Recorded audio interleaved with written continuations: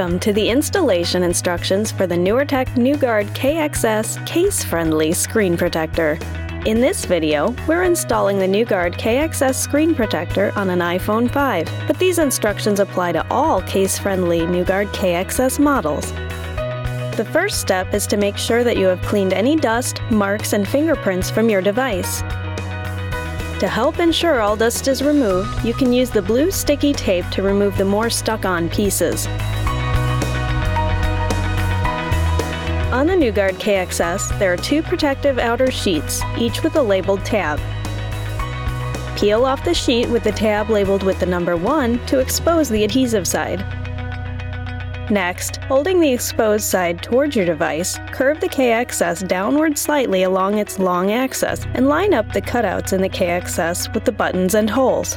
Then, slowly set the KXS into place. Since it's curved downward, the center portion should touch first and slowly connect out to the edges.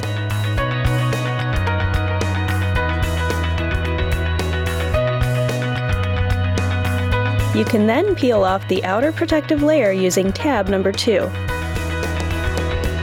Use the white card that came with your KXS to work out any air bubbles. Always work from the center to the edge.